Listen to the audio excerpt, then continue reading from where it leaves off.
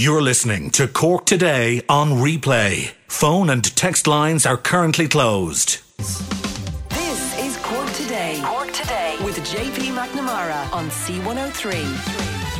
Cork's greatest hits, C103. And good morning to you, 1850 333 103. Your lines are open. Bernie takes your comments this morning. You can always text our WhatsApp 0862 103 103. And ahead on this morning's show, yesterday we were speaking with the gang from Fermoy who were in Dublin. They were picking up their award for being the cleanest town in Ireland yesterday. So well done to the gang in Fermoy. We spoke to them when they reached Dublin. But not every area of Cork is happy with the Eyeball Litter League survey because, of course, the survey identifies how clean an area is. And a lot of areas have been identified as not being so clean. And various people living in the areas, such as Mahon and indeed the north side of the Cork City, was one of those areas who came out not on top in the Litter League yesterday. They're arguing against certain sites in their areas which are known to the local authority, which are known to the EPA, and they feel nothing is being done about it. We'll discuss that shortly on the show. There's other areas of the county as well whereby maybe not identified in the Litter League yesterday, but we do know from people who were on with us on the show yesterday from various areas of the county unhappy with how rubbish is being dumped in their area. We didn't get through all the calls that we got yesterday on rubbish dumping, but I know I got a text from the NAD area at one stage on the show yesterday, and they had collected so many bags of rubbish in that area, and that just shows in the past we have got a lot of calls from people who live near forestry in Bantir, in the NAD area, and they keep coming across rubbish dumped within the forestry and also rubbish dumped on their roadsides up there. And a lot of the reason that is because, and they would say it themselves, that particular area where the forestry is can be a very isolated area, and because it's an isolated area, people then realise late at night they can go up, they feel they can dump their rubbish and then drive off. Now luckily a few people from that area that have been working to make sure that people are prosecuted have been successful in the past, whereby they may have found receipts or something from those black plastic rubbish bags dumped in those areas, but not all have been. And it's frustrating for locals then who are driving in the particular roadways and they see this rubbish dumped in their locality. So people like those are angry, even though they are cleaning it up themselves. They are angry that others can do this and get away with it. And why are the organisations who are responsible for dealing with rubbish dumping in this country and making sure it doesn't happen again are not tackling these areas as they have been proven to be an area? For example, I've mentioned forest areas. They are proven over the years to be black spots sometimes. Not all forest areas, but some can be. And then we have areas of the city as well that are becoming black spots. So the question is, why aren't the authorities looking after these particular black spots and making sure that dumpers are prevented from entering there? Or indeed, can you get CCTV? Can something like that work? People want answers at this stage now, rather than having their names up there. Or indeed, when we discuss the issue of rubbish, knowing that their area has again been targeted by that, unfair for those in local areas. Anyhow, we'll hear from those who maybe weren't mentioned yesterday in the Litter League and those who weren't lucky enough to be living in a clean area. And quite a worry this is. The number of lung cancer cases among women is on the rise, and it's a worry to the Irish Cancer Society. One of the reasons that lung cancer is increasing, despite all the campaigns out there, is because more people are taking up smoking. Now, it's not a huge amount of people, but still, smoking is remaining one of the causes for lung cancer, and it can be on the increase among certain age groups. So discussing that this morning with the Irish Cancer Society, a worry that it seems now lung cancer cases among women will be on the rise, and it seems there'll be a higher rate, it could be a higher rate anyhow, of lung cancer among women over men in the coming years, simply because of changing attitudes and also a lot to do with smoking, unfortunately. That is one of the big things that came out when we looked into this particular report yesterday. Also, today is the 40th anniversary since the Betelgeuse disaster on Whiddy Island in Bantry Bay. And we remembered what happened on that day over the years. Today is the 40th anniversary of what happened on Whiddy. We'll be speaking with those who were there on the day. We'll hear from those, unfortunately, who lost loved ones and who were still angry over what happened on Whiddy Island that particular day 40 years ago. And also we'll hear from those who were working in the area. One person working in a hotel that particular evening. There was a dance on in the local hotel at the West Lodge, and they recall how the building shook and everybody at the dance was asking what is going on. Everybody went outside to see what's happening outside, and slowly the West Lodge became an information centre. People ringing, wondering what was going on and getting information, and they had media from all over the world ringing them as well. I suppose at that time there was no social media, and you had to wait for news reports on television or maybe on national radio to get your information then, whereas a different story now with social media. It's kind of instant, and you have local radio as well and that type of thing, whereas 40 years ago that wasn't there. So people were relying on those in the area to tell them what happened, and indeed relying on those like hotels and community centres to get information from them. And also a lot of people on to us over the course of the last few days when we mentioned that today would be the 40th anniversary of this particular disaster in Whiddy, where they were on that particular day. So many people heard a loud explosion. It doesn't matter really where you are in Cork. A lot of people, even as far as Cork City, which is a journey from Bantry, but as far as Cork City, people did hear a loud bang and then realised after what that loud bang was. A lot of people then in the area would have been working in what was the regional hospital at the time in the late 70s, now CUH. But at the time, that hospital just had opened, I would imagine, the year before, because CUH was 40 years old last year. So I would presume it was the regional hospital's first big emergency that they dealt with all what was happening coming into them from Bantry Bay. The sad thing here was that 51 people lost their lives, locals and indeed people from France and other countries, but the French, a big contingent of French people coming to Bantry today and have arrived in Cork Airport last night, and there was a function, I know, in the West Lodge last night for them. And again, the ceremony is taking place in about 45 minutes in Bantry. So I know a lot of French people in the town of Bantry today. A lot of those, their loved ones died in that particular disaster. And out of that 51, 23 bodies never recovered from Bantry Bay. So a sad time for the people in that area. And indeed we'll remember those today on the programme. And also gratitude is the New Year's resolution. That's according to our resident councillor Joe Heffernan. He'll join us after midday today. So that and more to come between now and 1. Our lines are open. Your comments are welcome. 1850 333 103. Or indeed you can text or WhatsApp 0862 103 103. Yeah, and I mentioned Whiddy Island there and the disaster 40 years ago. Thanks to Michael O'Sullivan in Castletownbere, who has sent in a picture on WhatsApp of Bantry Church this morning, St Finbarr's in Bantry, and the wreaths preparing for the anniversary mass. They're placed on the steps up to the church in Bantry, and that all, of course, for remembering that particular disaster 40 years on this particular day, taking place in 1979. Michael, thank you for that particular picture from Bantry this morning. Your memories are welcome. Where you were, do you remember that particular disaster? A lot of people this morning remembering the big loud explosion.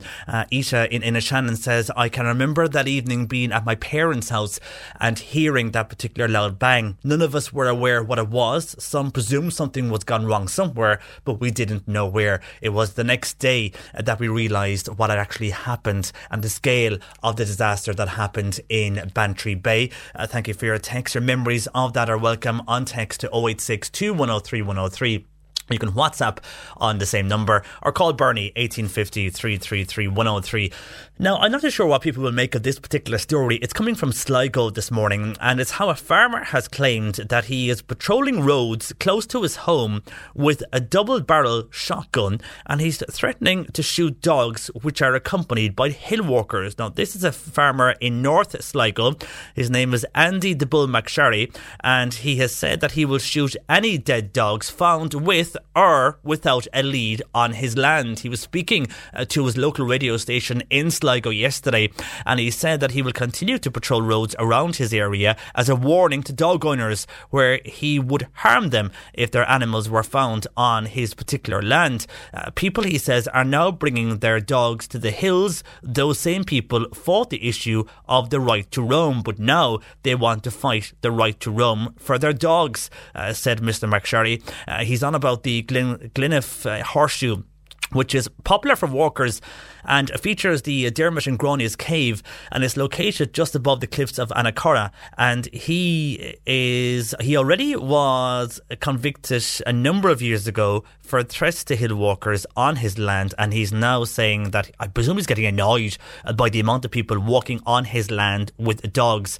And initially I thought it was because the dogs were not on leads, but these are dogs even if they are on leads. He doesn't want dogs, or indeed I would take it, hill walkers on his land, but he is issued a warning that he is around his home with a double barrel shotgun, and he's warning dog owners what he will do if their animals are found on his land. Would you agree with him? Maybe you are a farmer, maybe you have this particular situation yourself and where you live, or do you disagree with him that he shouldn't be carrying out this and there's better ways to deal with situations like that? Let us know. 1850 333 103. I mentioned cycling earlier on this week on the show, and indeed last week as well. A lot of people had mixed views on cyclists and indeed how they interact with motorists on the road.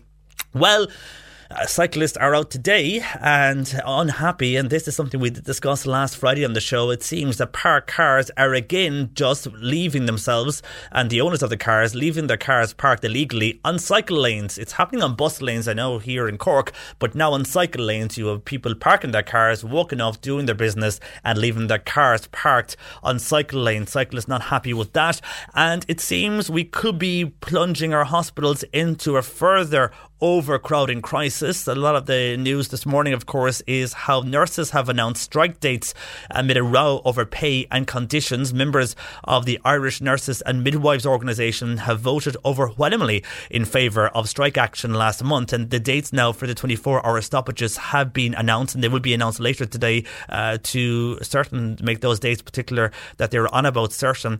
They've chosen a number of dates and they'll confirm the dates today, but the strike, the INMO members will see them withdrawing labour and providing only emergency and life-saving care. Now, this will be the second time and that INMO members have taken to a national strike action. Nurses and midwives last engaged, it seems, in strikes in 1999.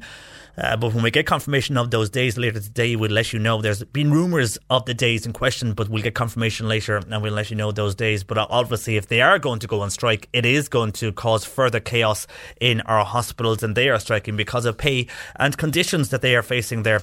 Also, a lot of people won't be happy with this story. And then we had a discussion on this earlier on this week when we spoke about carbon tax and people questioning, well, they're on about carbon tax and maybe giving money back to the householder. That was a news story we dealt with earlier on this week, and indeed, yesterday in fact, and indeed last week as well, Thursday and Friday. A lot of commentary on that to the show. But when it comes to paying any type of tax, no one really wants to pay it. We have to pay our taxes, but homeowners who have not yet paid their property tax have been warned that time is running out, and it seems now that debt collectors are going to chase those that are refusing to pay the property tax as the deadline looms. Now, you would have to question this. I mean, we had a situation last week.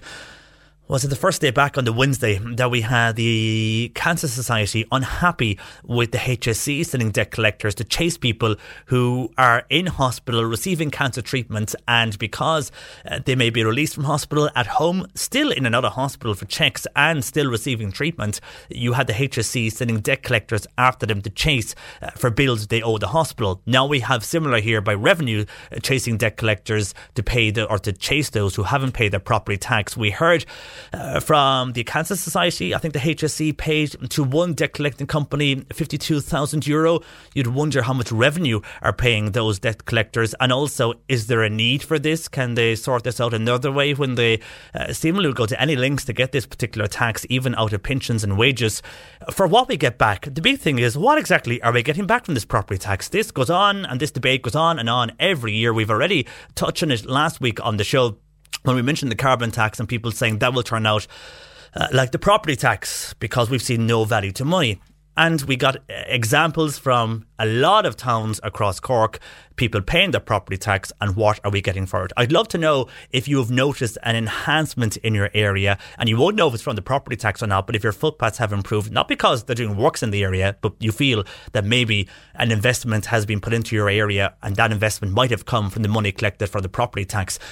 We heard from people last week in the New who said that a lot of people within the council will benefit from this because they look after admin staff first before they actually deal with the outdoor work. So I'm not too sure where the money is going, but from looking around, I don't see any investment, to be quite honest about it, in the Cork area anyhow from the property tax. Our roads, disgraced, potholes everywhere, on especially rural roads, because everybody's paying it. It doesn't matter if you're in a town or a city or a rural area, we're all paying the property tax. And if you go to a rural area with no public lighting and you can barely drive on your road, then what value for money are you getting? You're paying this property tax and you're seeing nothing back for return. You have your own water supply, you don't have public lighting, and your road's falling apart. But yet now we have debt collectors who will be working on behalf of revenue to chase those who haven't paid their property tax, and people are under enough pressure as it is with this happening, and the majority of people are compliant and people do pay their property tax, and we all realise we have to pay our taxes. It's just with this particular tax now, I think people are looking around, getting a bit sick of not seeing anything in return for this. And even in urban areas, we've heard from people in other areas who've said to us in towns and cities, they've noticed that only for volunteers in their particular town, nothing will be done. The volunteers are doing the work that should be carried out from the money invested from this property taxes. The volunteers who were out there cleaning up and making things okay. And other areas then who have no lights, who are living, let's say, in darkness, no public lighting, footpaths not great, and they don't see a return for the property tax. So you'd have to question, first of all, even though people are compliant with this, if there are people out there who aren't paying their tax, is there a reason for this? Maybe more on the line of our politicians to look into what has been spent and the investment from the property tax, rather than chasing people down who are struggling to pay their tax at the moment. A lot of people struggling to pay mortgages and indeed rents, I think, lay off for a while, because I don't see myself driving around the county what investment or what return we're getting for this particular tax. And staying with the property tax, interesting that more than 80% of Irish homes are valued under €250,000 for the local property tax assessments. This is despite, of course, Daft.ie, which shows that most properties nationwide, on average, are, for the third quarter of 2018 anyhow, are being valued at €257,000. But most of those entering their figures for the property tax, because you were, of whatever value of the house you have, you are paying your property tax on the house value. The majority of people say the value of their house is under 250k. Anyhow, just some of the headlines this morning. And a good positive headline, and not too far away, the McGilly Cully Reeks, they have been famed, of course, over the last while, because in the recent years they've been picked up on destinations to travel to. Because of that, and because they were getting popular, they renamed the area to the Reeks District. And you'd wonder if you rename like the Wild Atlantic Way in Ireland's ancient East, that does seem to have some impact by the level of tourists that do visit the area then. So they changed the name to the Reeks District in Kerry, and now it's been listed as one of the world's best places to visit for 2019. So well done to all there. One of the best places to visit in the world for 2019. 1850 333 103. Lines open. Text or WhatsApp 0862 103 103. A lot of calls came into us yesterday on the issue of rubbish dumping in areas which didn't come out too well in the Eyeball Litter League survey, and people feel that something needs to be done. We'll discuss that next. You're listening to Cork Today on replay. Phone and text lines are currently closed. Cork Today on C103. Call Patricia with your comment. 1850 333 103. A lot of people remembering what happened this day 40 years ago at Whiddy Island. Stephen, who's listening in County Kerry, said, I remember that particular night. I went to a dance in Sneem with friends, and afterwards I was waiting in the car while they went for burgers, and I noticed this orange glow in the sky to the south, but thought nothing of it. When I got home and went to bed, I switched on my radio, as I often did, and the news of the disaster was coming through. That's my memory of it, says Stephen in County Kerry. Thank you for your text, Stephen, to 0862 103 103. And a lot of people are also reacting to lack of value for the property tax and rubbish being dumped in areas. We'll get to that in a while also. And can I say hello to a person on text who wants to know, we were speaking yesterday with Annalisa, and I was mentioning about the fact that I was actually in with her, and we got Annalisa as our regular nutritionist on the show, and I had a chest infection, and she gave me items for the chest infection and the cough, and it cleared up somewhat. It's still kind of there, but it's still clearing up better than what it was. And somebody has texted in to say, what's the name of the cough bottle you used? Well, if it's first of all the one that clears your chest and the mucus from your chest area, that was Dr. Dealish Clare. So you can ask for that in your local health shop. They should maybe have that in stock. And the other item then, which I'm using, and it is for clearing the throat. So when you're about to talk, every time you want to talk, you're going to cough, that type of feeling. It's a Comvita is the product name, and it's Manuka honey syrup. And basically, when you take this, it will soothe your throat basically, and it will prevent you from a coughing fit. So it's Winter Wellness is on the particular packet, kind of an orange packet. So hopefully that helped you. I know a lot of those coughs and colds are going around at the moment, and people are trying to battle them the best they can, but hopefully anyhow, if you have just the cough side of things, I'd recommend that Manuka honey syrup, Winter Wellness cough bottle. And with that, bear in mind, if you have any allergies toward bees, obviously be careful because there is honey in it. So hopefully that helps you. Thank you for your text. And just some sad news reaching us this morning here at the radio station, and this is one of our colleagues, and you would have heard this particular person a lot on rugby, with rugby reports on the radio station. Our own Jim Horgan, who was our rugby reporter here at C103, and Jim also attended the Cork County Council meetings at County Hall, whereby at various reports you would have got from County Hall, Jim would have compiled those and would have met the councillors in County Hall. That's what he would have over the years, and would have filed back the news stories and the news from the meetings in County Hall to us here on the Mondays when they were held. Jim unfortunately was ill for the last few weeks. He was in hospital in the Mercy for the last 3 weeks. He was in over Christmas, and he lost his battle yesterday evening. So our thoughts are with Mary and his family at this time. Jim Horgan was a great man for the bit of crack and the banter, loved the banter. A big sportsman as well, covered various sports, not only rugby but also basketball, but he'll be remembered for his rugby reports here on C103 over the last number of years. So RIP Jim Horgan, may he rest in peace. Our lines are open, 1850 333 103. Now, I did mention the EPA are coming into question a lot over the course of yesterday afternoon, and indeed this morning following the Eyeball Little League report that was issued yesterday. Great news for Fermoy. We spoke to them in Dublin, the cleanest town in Ireland, but not good news for other areas of Cork when it comes to this particular Little League. Some areas of Cork came out as black spots, Mahon one of them, also areas of the north side, including the North Ring Road. It's a concern though that keeps coming up, and some of these areas keep coming up. It's a concern that has been raised before by Councillor Ken O'Flynn, who joins me. Good morning to you, Ken. Good morning, Peter. How are you? I'm grand, thanks. Thanks for joining us this morning. And now this area near Blackpool has come up a number of times, between Blackpool and Ballyvolane, and we've highlighted this area. And most recently there's been, I think, a fire where the rubbish in the area has gone up in flames, and that has resulted in the parts of the fire, the parts of the rubbish dumped there, flying onto the North Ring Road, making that area look worse for wear when it comes to dumping. A lot of people this morning asking, what are the EPA doing about this? I mean, are you asking a similar question? Well, Peter, thanks for highlighting this again. And I think when I was talking to Patricia back in October, I think we were up to 80 call-outs by the fire services and Gardaí onto the site on Spring Lane, Ellis's yard site. And the difficulty there was that there was that's adjacent to a travellers halting site. There is illegal dumping going on there. Cork City Council has spent over 750,000 cleaning up that site repeatedly. It's now back to being bigger and uglier than it ever was before. Firefighters have found it extremely difficult to gain access onto that site. They've been pelted with rocks, stones. One firefighter was physically assaulted there. In 2018, I can confirm now that on 97 occasions the fire brigade were called out to that site to out fires. Now, the big difficulty that I have with that, and since that, I'll just add that since New Year's Eve, there's been 3 additional fires on that site that have been reported and have had call-outs to the site from the fire services. And there has been other smaller fires as well that has been reported to me from the residents in the area.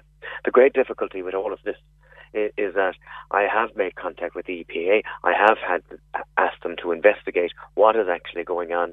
I'm seriously worried about carcinogenics and what firefighters are being exposed to. I don't think any firefighter or any public servant should be physically abused doing their job, especially something that's vital to save lives. And EPA have been extremely poorly communicated with me since I've highlighted these problems. They have written to Cork City Council. Cork City Council said it's a difficult position and we have to get all our stakeholders on board, and we're working on it. But they're working on it for the last 21 years, and the dump has gotten bigger and bigger. And I would estimate at this stage, if we were to clean the dump again to a satisfactory level, you're probably looking at another €500,000 being wasted on that site.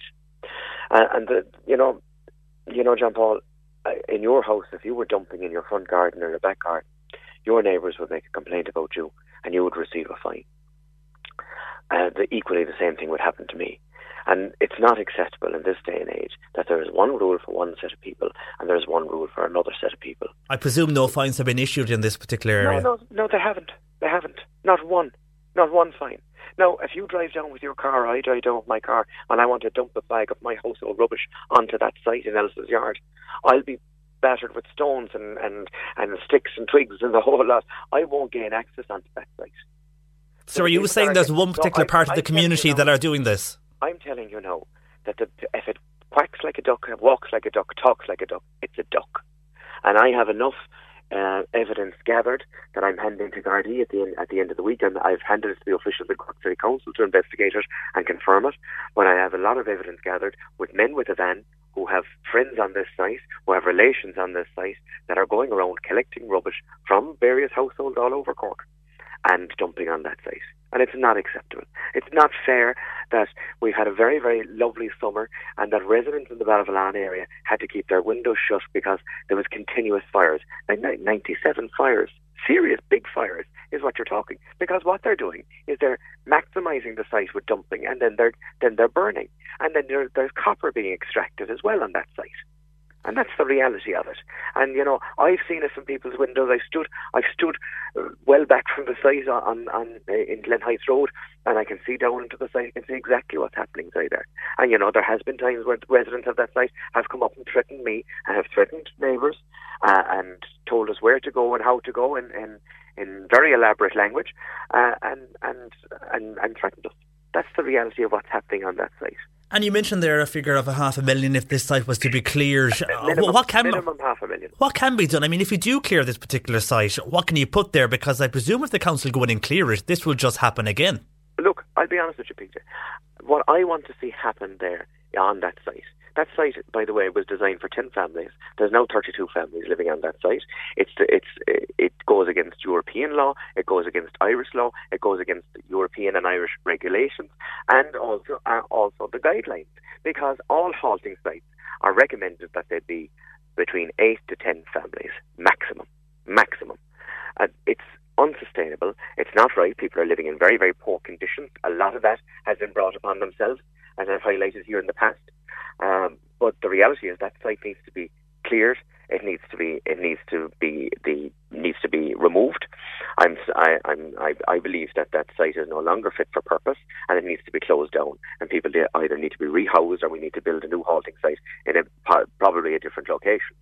And do you know where that location could be? Because it's a situation where you can't get rid of them if there's nowhere to put them.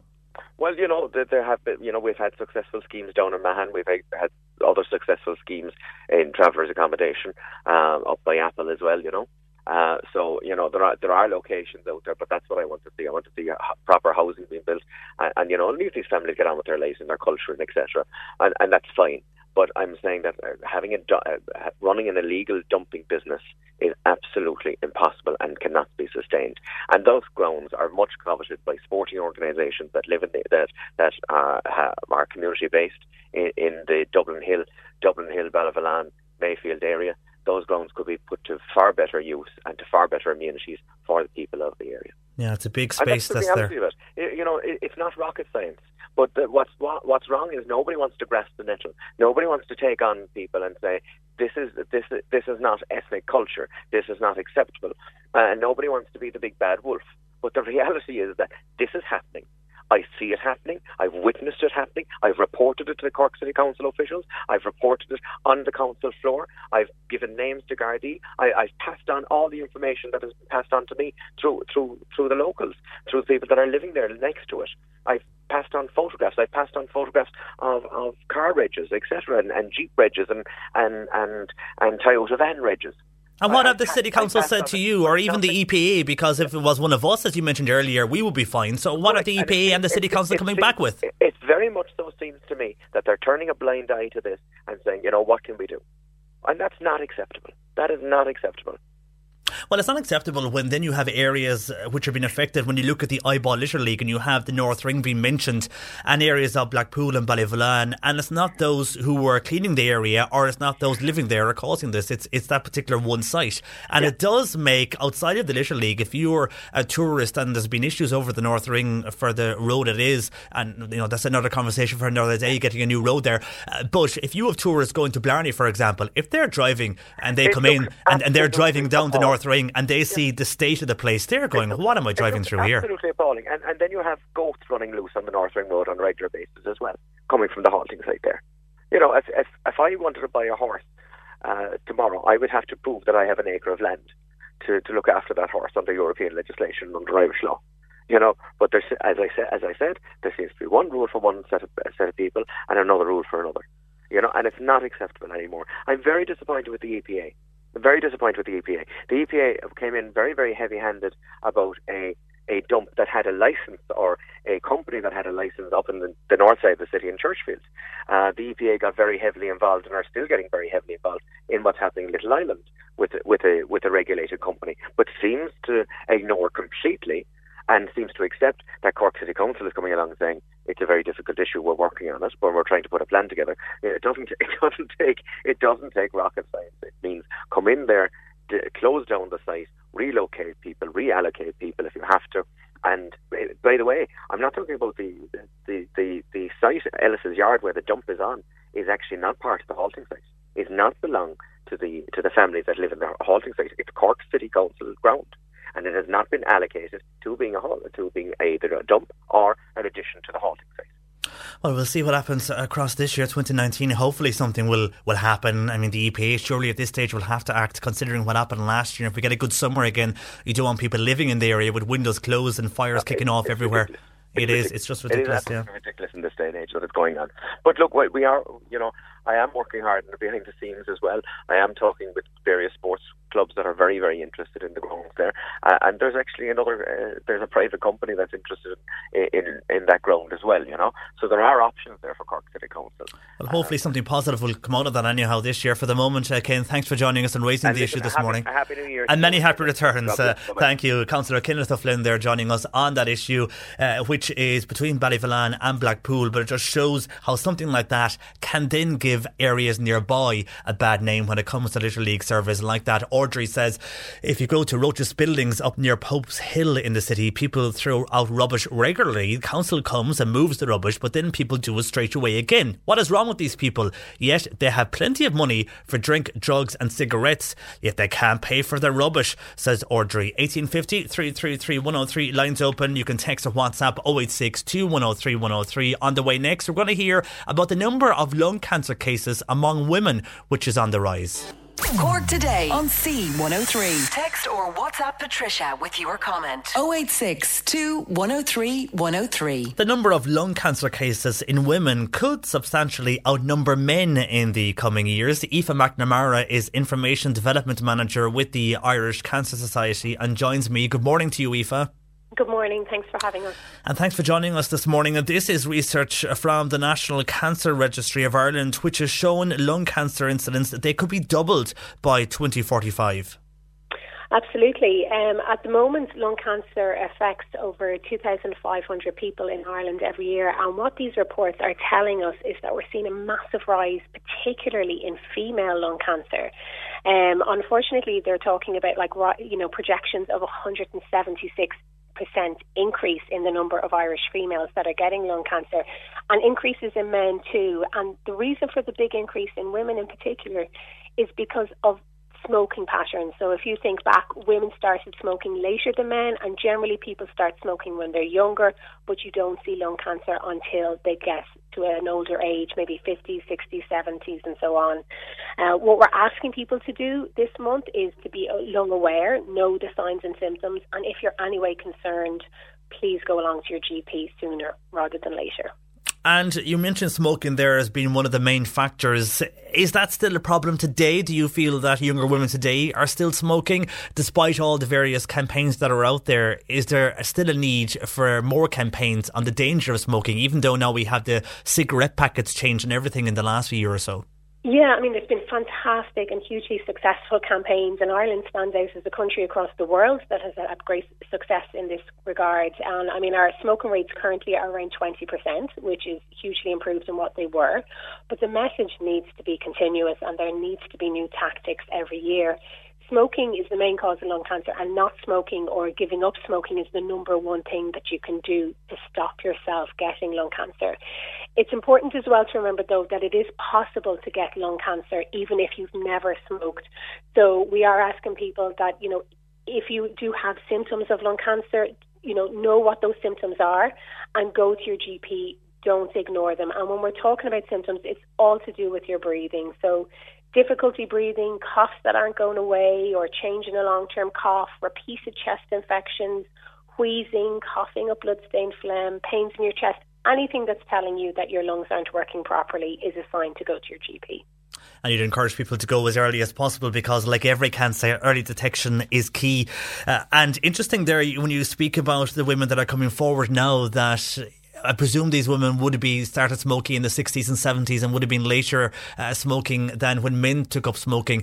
And is this something we're going to see later on in years as well, maybe when it comes to drinks or even drugs, that pattern will happen for other areas of cancer? Yeah, very possibly. I mean, unfortunately, as we all know, when we're younger, we think we're invincible and we tend to engage in riskier lifestyle activities. And the effects of those, choices often don't come about until we're much older and when we've become more health aware. And one of the key messages, the key questions that we often get asked is, is there such a thing as, is it too late to stop? Is it too late to stop smoking? Is it too late to take on healthy activities? Absolutely not. There's always a good time to start becoming more healthy, and your body has an incredible ability to heal itself. So if there's anybody out there listening today and has queries or is thinking, look, I've been a long-term smoker and, what's the point in giving up? There's lots of support. There's quit.ie for anybody considering smoking cessation. And then for people who have any concerns about lung cancer, you're very welcome to ring our Cancer Nurse line, and that is on free phone 1-800 200 700. And if people are online, I just saw something that's a quick check for people as well. It's like a quiz. You can go onto your website, cancer.ie /lung/checker, and there's details there as well, which is good if people are worried. I'm just conscious at this time of the year people have chest infections, so just because you have them doesn't mean you could have symptoms. But over time, if you have a continuous cough that won't go away, definitely go to your doctor and check that out along with the other symptoms as well. That is exactly it. I mean, you're absolutely right. At this time of year, we all have sniffles and coughs and flus and whatnot, but it's the symptoms that aren't going away. And the online tool that you referred to is our online lung health checker, and it literally takes you 5 minutes. You go onto our website, it'll walk you through the steps, it'll ask you about symptoms, and one of the really handy things about this tool is at the end, you can download your results in the form of a letter, and you can bring that letter to your GP, and it's a nice way of kind of prompting a conversation about your lung health. Because sometimes people need that encouragement, particularly if they've had repeated infections, particularly if they've been a smoker. They might feel that they'll be dismissed. But if you need that bit of extra support, bring the letter along with you and start that conversation. OK, of course, the Cancer Nurse line on free phone 1800 200 700 are always there for support as well for the moment. Aoife, thank you for joining us this morning on that. Good advice there as well on people who may be worried about their lung health and also worry that is on the increase. Aoife McNamara, Information Development Officer with the Irish Cancer Society.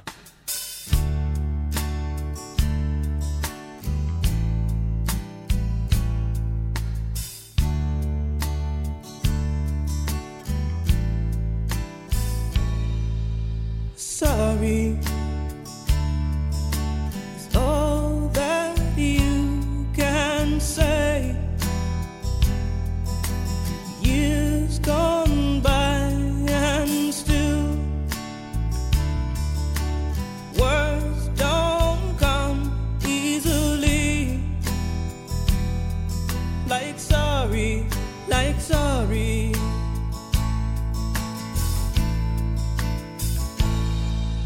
Forgive me.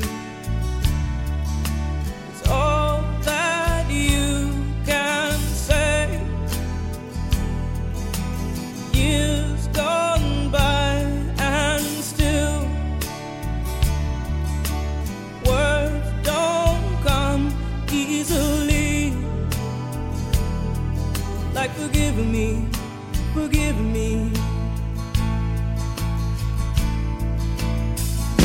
You can say, baby, baby, can I hold you tonight?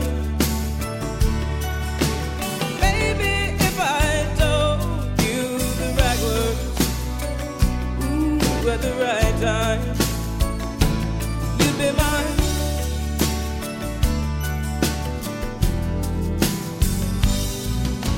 I love you. All that you can say. Years gone by and still words don't come easily. Like I love you, I love you. It's Tracy Chapman on C103 on the way after news at 11. We'll be remembering 40 years since the Betelgeuse disaster on Whiddy Island in Bantry Bay, and a lot of your calls and comments to do with rubbish and a lot of other issues as well. New issues coming into the show. I'd like to know what people think of the Job Paths Tourist Nua, that particular scheme that's at the moment out there. A few text 33103 lines open. You can text or WhatsApp 0862 103 103. Just before 11 we spoke there with the Irish Cancer Society regarding lung cancer and how it's on the increase among women. And Irene Mallow regarding that, and we mentioned that a lot of the factors from lung cancer was an increase in smoking, and that has been one factor, even though there's been so many campaigns over the last few years. What the stats are showing is that these are women from I suppose when they were young in the 60s and 70s that started smoking, and now they're feeling the effects of smoking in the 60s, 70s and 80s, and that's where the stats are coming from when they're looking at the increase of cancer in women, and a lot of the factors coming from smoking. But here's another side of that particular story when it comes to lung cancer. Irene Mallow says a relative of hers died of lung cancer and did not drink or smoke. She believes the toxic fumes from chimneys is causing cancer. She says since the coal ban came into Dublin, there has been less deaths from lung cancer, and the coal ban is in Cork City as well, and I'm sure will expand further out over the next few years. Irene Mallow, different side of the argument there. She believes that not only smoking but chimneys also, and smoke from chimneys and toxic fumes also is a big factor in lung cancer, especially when her relative died. And that was mentioned as well from the Cancer Society, who said, just because you don't smoke doesn't mean you won't get lung cancer. You could also get that, and check yourself out and go to your GP or ring the cancer helpline 1800 200 700 if you feel you might have a problem, so at least you can allay your fears anyhow. But thank you, Irene, for your call on that particular issue.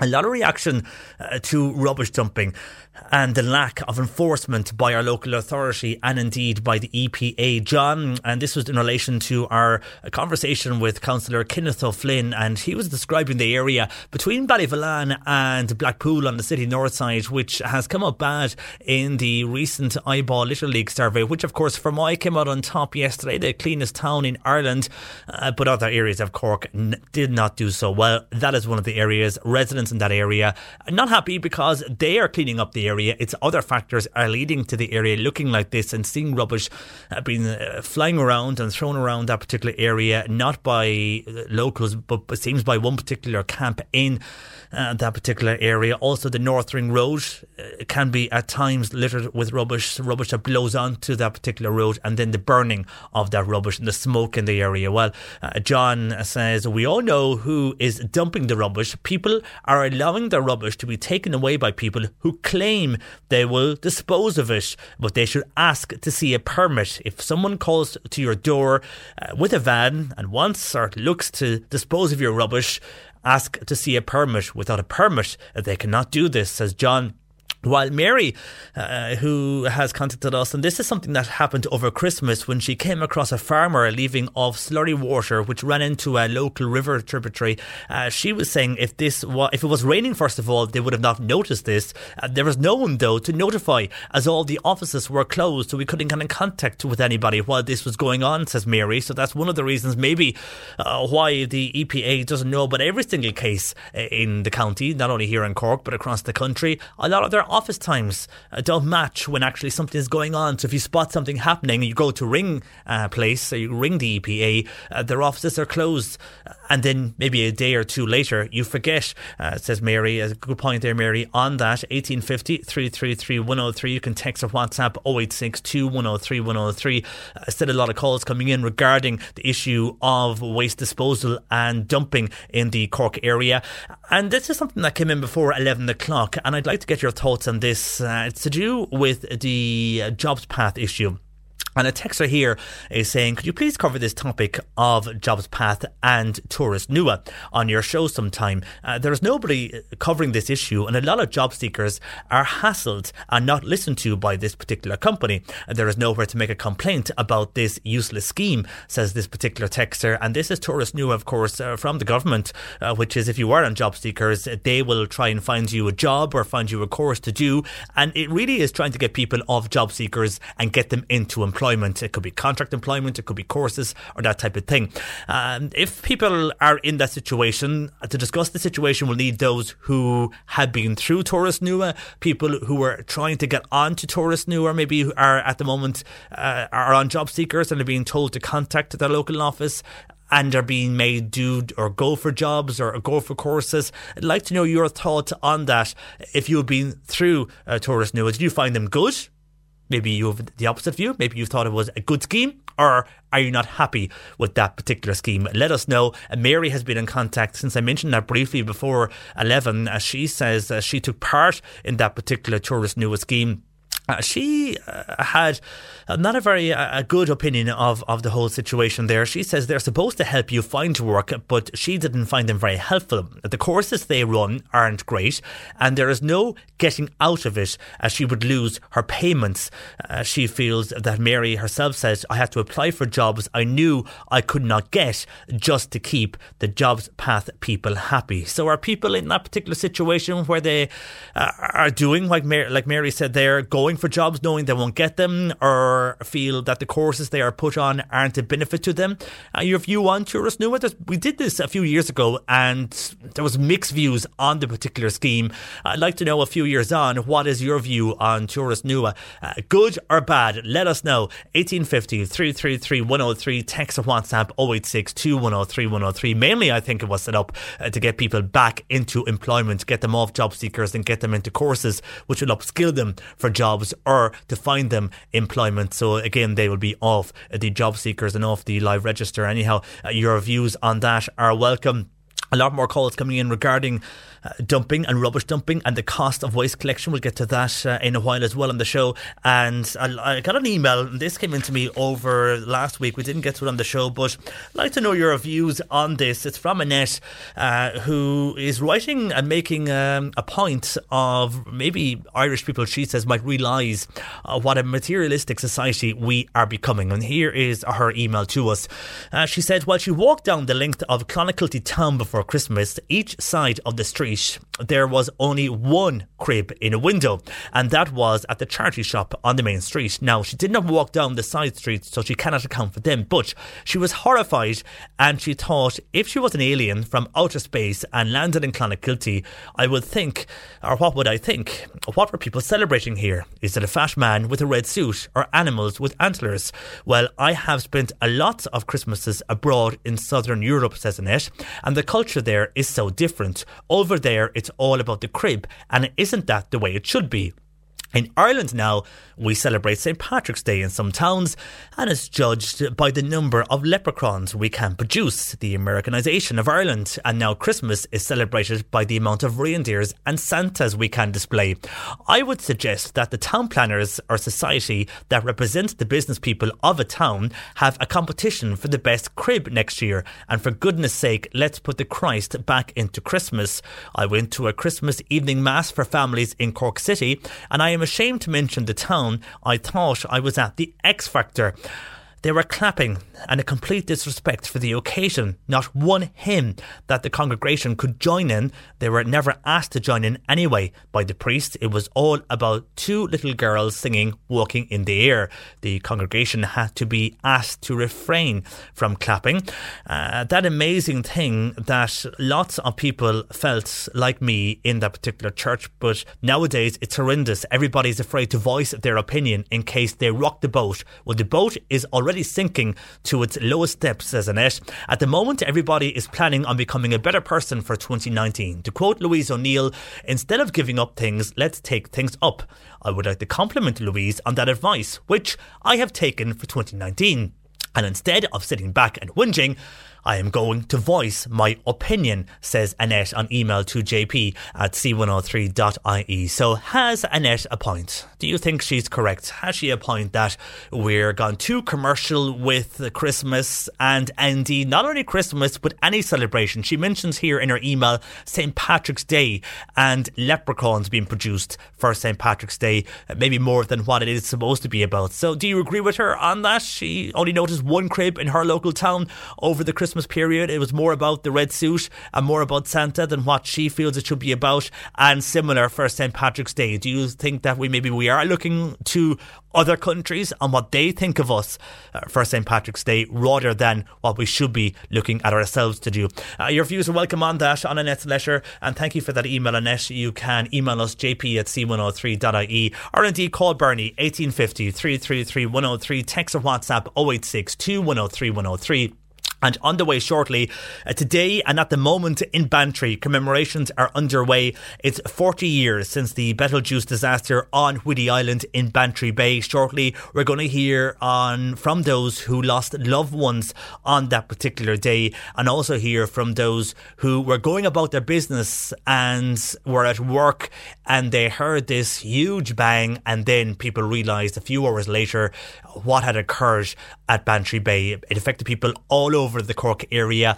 Some people working in the regional hospital, now CUH, who attended to those injured, and indeed, unfortunately, witnessed firsthand the sadness when people realised that loved ones had died in that particular disaster. 51 people died, 23 bodies still unaccounted for at Bantry Bay. We'll discuss that next. C103 Jobs. And on today's Job Spot, we have opportunities for including Country Clean Recycling require a person with a good knowledge of agricultural machinery to operate an indoor stationary baler. This position is full-time and permanent. Contact 087 707 8711. A tractor driver is required for the North Cork area. Contact 086 0655 118. And a childminder is required for 2 children 5 days per week in the Dunmanway area. Contact Anya on 086 086 326 0209. You get these details and more job opportunities online now. Just go to c103.ie/jobs. And I just want to bring a text and a few calls in here to us, and thank you to a lot of people who are remembering our own rugby reporter this morning, Jim Horgan.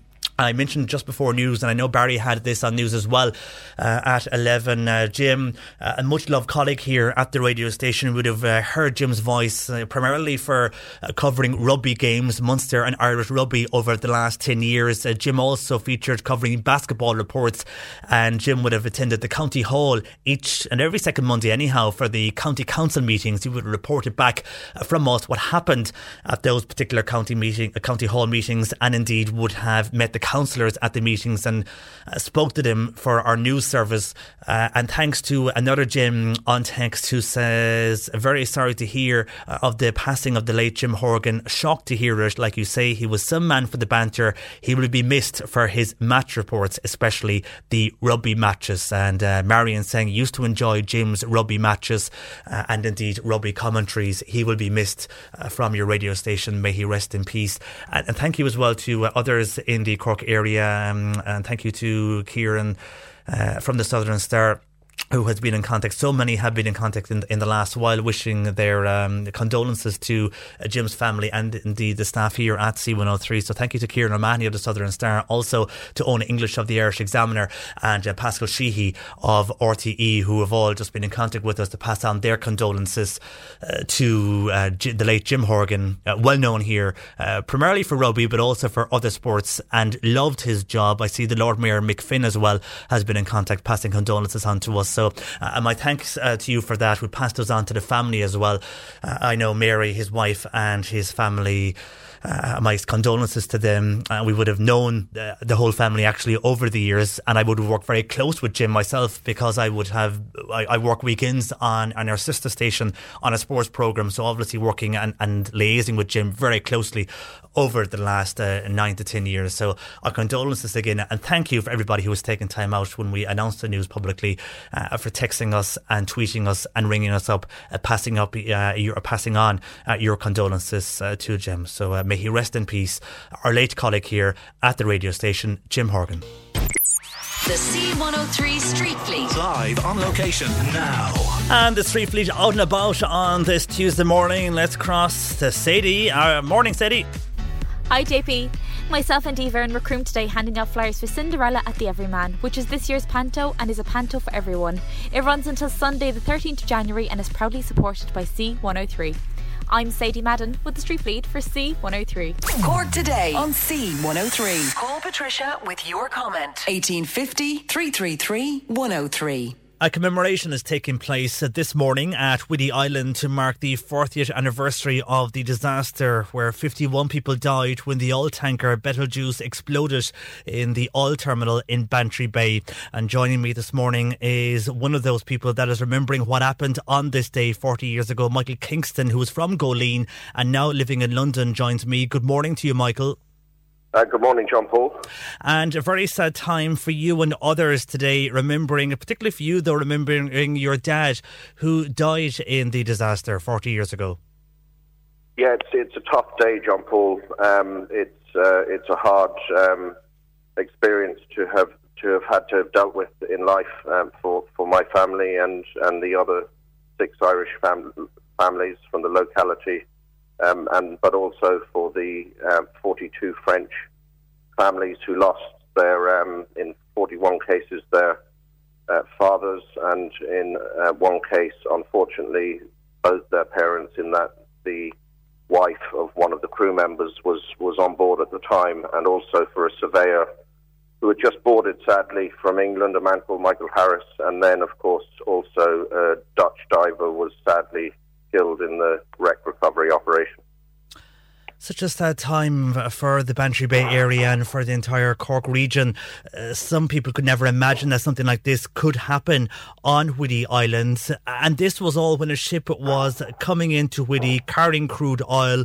They did brave bad weather conditions en route from the Gulf, but it was when they arrived towards Whiddy when things went wrong, unfortunately.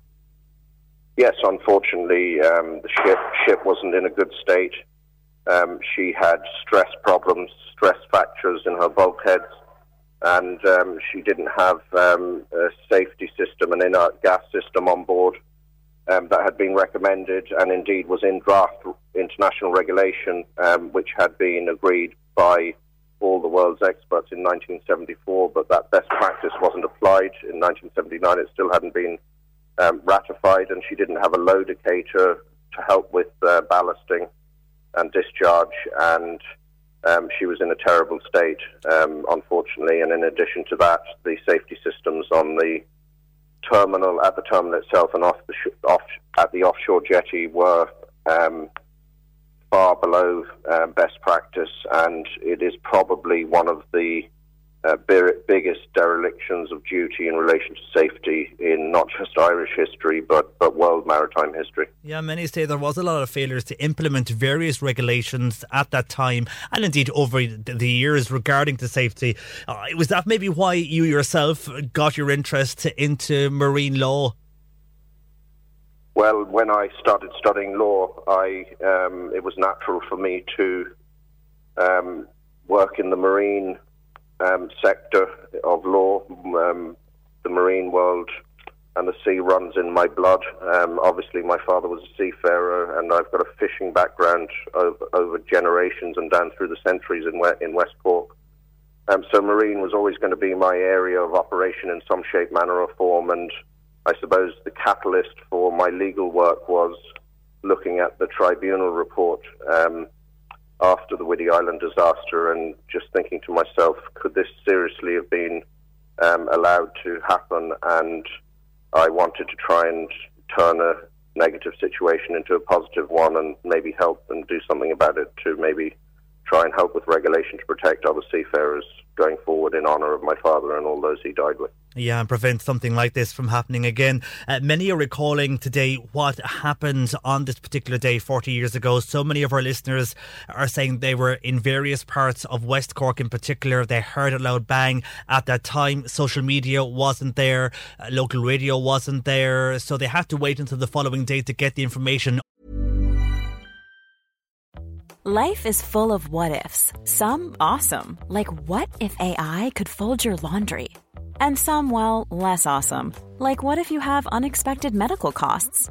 United Healthcare can help get you covered with Health Protector Guard fixed indemnity insurance plans. They supplement your primary plan to help you manage out-of-pocket costs. No deductibles, no enrollment periods, and especially no more what-ifs. Visit uh1.com to find the Health Protector Guard plan for you.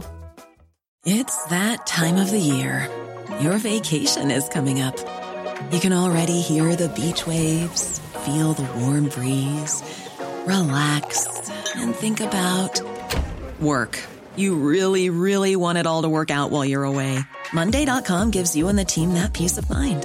When all work is on one platform and everyone's in sync, things just flow. Wherever you are, tap the banner to go to Monday.com. Hey, it's Danny Pellegrino from Everything Iconic.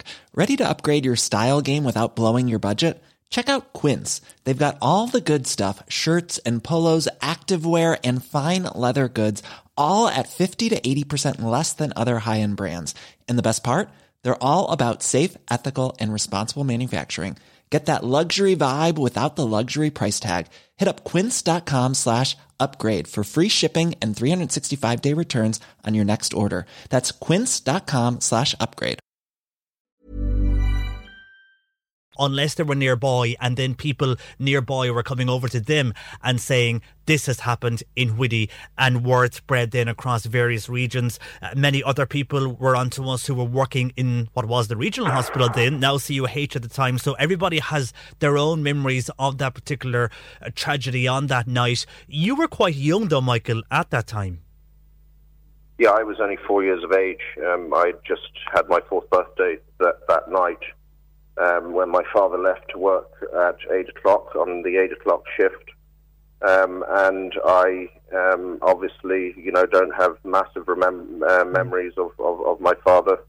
If you ask anyone, they probably don't remember too much from 4 or 5 years back. But obviously I remember, and it's indelibly marked on my mind, my 4th birthday and maybe the joyous. People think that it's sad that it was my 4th birthday, but maybe I was lucky it was my birthday, that I have such happy memories from that day. Obviously, the world fell apart the next day, and I have memories of that very sad and devastating morning for my family and for so many others in West Cork, not just those of people who died, but friends of theirs and the community and the trauma that was indelibly marked on people's lives. I was young, but it doesn't leave you, and as you grow and learn more about your father and what happened, it multiplies in your mind the occasion, and it is not something that you will ever forget till the day you die. And so many families affected by that, Irish families, French families and others, as you described earlier. And so many bodies were recovered and taken to hospital, while others unfortunately weren't. Yeah, I mean, it's very sad that 23 bodies of the French families were never recovered. Bantry Bay is forever their resting place, and that's why it's such a sacrosanct place for the French families. We thank God that my father's body was recovered for a very tough period for my mother and other members of our family who knew more. My father's body was missing for 8 months and was discovered after the Fastnet storm in 1979 with Dennis O'Shea and Cornelius O'Shea, and then shortly afterwards Dennis O'Leary in the same place on the shore of Whiddy Island. So mercifully, their bodies were returned to us. For the French families, it is an enormously difficult experience. They knew little English. We were very foreign countries in those days, and it's so important that we as a community and our nation, through not real leadership but just simple humanity, puts our arms around so many of these families whose loved ones died in our jurisdiction, and that's what we're doing today. We're making it a day of celebration and honour of the lives of those who were lost, and we are comforting our French friends. Yeah, and so many of them I know arrived into Cork Airport yesterday, and they were at the West Lodge as well last night, and today you have the ceremony taking place, and then in the afternoon, this afternoon, even a prayer service as well at the offshore jetty there near Whiddy as well and off Bantry Bay. So a lot happening to remember what did happen 40 years ago. I suppose the laws you mentioned there, we have learnt hopefully from the mistakes of safety back in those days, and that something like this will never happen again here in Ireland or elsewhere across the world, Michael? Well, yes, there was regulatory changes. Obviously, Ireland immediately ratified the Safety of Life at Sea Convention in 1974, but there are further conventions that have not yet been ratified. Changes to SOLAS, the SOLAS Convention recently, that are still sitting on government shelves in Dáil Éireann. So have we learned lessons of history? We did when we got that stark reminder, and I hope that we don't need another stark reminder. Tomorrow, after the celebrations today, I am sure the media will be reporting on the magnitude of respect of the world in this stark reminder that's being celebrated today in Bantry of what happens when we don't implement regulation. And the world is coming to Bantry today, the International Chamber of Shipping, Confederation of European Shipmasters Associations, Lloyd's of London, Lloyd's Agency, Lloyd's Register, the Norwegian government are being represented through Reeds, Iceland, the Canadian ambassador is here, Finland are being represented. They understand the importance of the implementation of regulation. All of Ireland's rescue services are here. The father of Captain Dara Fitzpatrick, the RNLI are coming, and the Navy are here in force, and many, many others, because they understand the importance of Ireland having respect and the world for our seafarers and our rescue services. And those conventions that are lying on government shelves, including in Dáil Éireann, need to be ratified and implemented in Irish law as a matter of urgent priority. Indeed, and hope those listening to you today will take that up with the various people in the various offices there in Dáil Éireann and Leinster House. For the moment, Michael, our thoughts are with you today on a difficult day for you and many other families affected by what happened on Whitty 40 years ago today. Do take time out for yourself as well, and I'm sure, you know, this day, even though it's a sad day, will bring comfort as well to you and many of the families who were here from all various parts of Ireland, as you mentioned, but also from France. Thank you very much, John Paul. I'd just like to say one very, very important thing, and that is that the community of West Cork have put their arms around not just the French families, but the Irish families, the help from Cork County Council when we had help from nowhere else, all their members from top to bottom, their staff, the county mayor, Patrick Gerard Murphy, and also the church and so many people in the local community. What they have demonstrated in helping us in what we're doing today is an absolute testament of the decency of County Cork, and I would like that to be on record. They have been absolutely wonderful, and I'm very, very, very proud of the community for what they've done to assist. Indeed, everybody comes together, don't they, at times like this, in any area, I'm sure, of Ireland. It will be similar. For the moment, Michael, again, you look after yourself today. Our thoughts are with you and your family and those affected on this day 40 years ago from Whitty. Thank you, John Paul. Take care. You're listening to Cork Today on replay. Phone and text lines are currently closed. Cork Today on C103. Text or WhatsApp Patricia with your comment. 0862 103 103. More people remember what happened on that day at Whitty 40 years ago. Eileen O'Shea is now chairperson of Bantry Development and Tourism Association and joins me. Good morning to you, Eileen. Good morning, John Paul. Now, this time 40 years ago, you were starting out in the tourism industry and you were working at the West Lodge Hotel in Bantry at the time. That's right. I was working at the time as training management at the time, and I was at reception. So this was a busy night. It was a Sunday night this time 40 years ago. Sunday nights then were a big night. A lot of dances on in various areas, and one of them was at the West Lodge. That's right. Well, you know, it was actually, apart from the dances, January would be an extremely quiet time. So apart from having the Sunday night dances, we would have been very, very quiet otherwise. Yeah, kind of a time, I suppose, like it is now. A lot of people reflecting after Christmas and saving money and that type of thing. And that was the same in Bantry and in the surrounds 40 years ago. So there was a dance on. People were busy and coming and going. And then, at one reason or another, people stopped all of a sudden and realised something was wrong, because I think it was you or others heard a loud explosion in the area. Yeah, well, everybody heard the loud explosion because the whole building nearly rocked, really. So, you know, we knew that something desperate was after happening. And when was the news then coming to you? I presume you all ran out to see what actually did happen, did you? We all went out to see what happened, but the phone started ringing continuously, and at that stage, of course, we were on these old switchboards, which was just a nightmare, you know, with maybe just 5 or 6 lines coming into the hotel, and everybody was ringing. So I suppose really what I'm saying is I suppose the technology is so different today that, you know, you were dealing with a situation where communication was very, very poor. Yeah, because there was no mobiles, you didn't have social media, there was nothing local at that stage in the area, so you were relying really on television news or indeed on somebody to phone you in. So after you realised the phones were ringing and you went out and people were looking around to see what was wrong, when did you realise that there was a disaster just after happening out on the bay in Whitty? I suppose we realised it really shortly after 1 o'clock. You know, 1 o'clock in the morning. I mean, that's about the time I think I remember clearly, like that the phones started hopping all over the place, really, and we were all of a sudden, everybody was kind of called back on duty because it was just like it was, you can imagine, and a quiet time of the year, and you know, especially a disaster coming down on top of us here in Bantry. It was just major. Really, the West Lodge at that time became the information point. It was kind of like really like the headquarters at the time, I suppose. You know, we to go back to a time when there was just the one hotel in Bantry, and like, you know, with that amount of rooms and everything, people were just ringing and booking accounts, and we had, you know, press ringing us really from all over the world, because like I say, communication was so different then.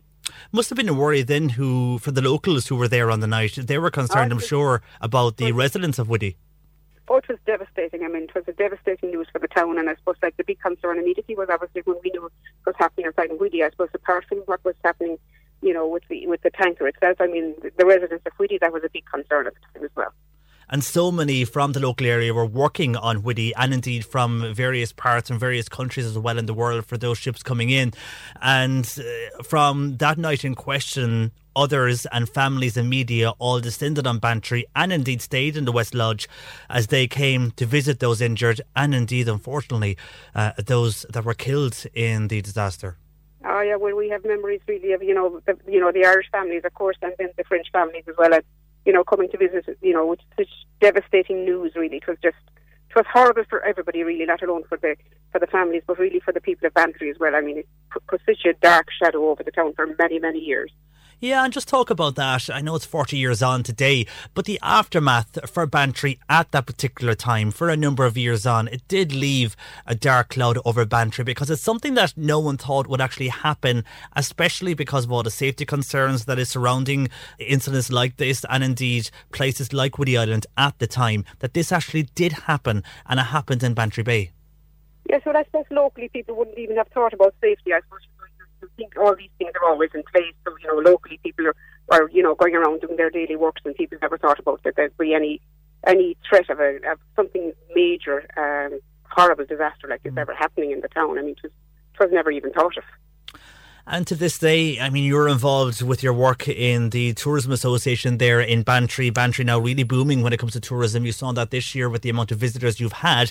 But a lot of people do come to Bantry still, especially from France, to visit the monument there.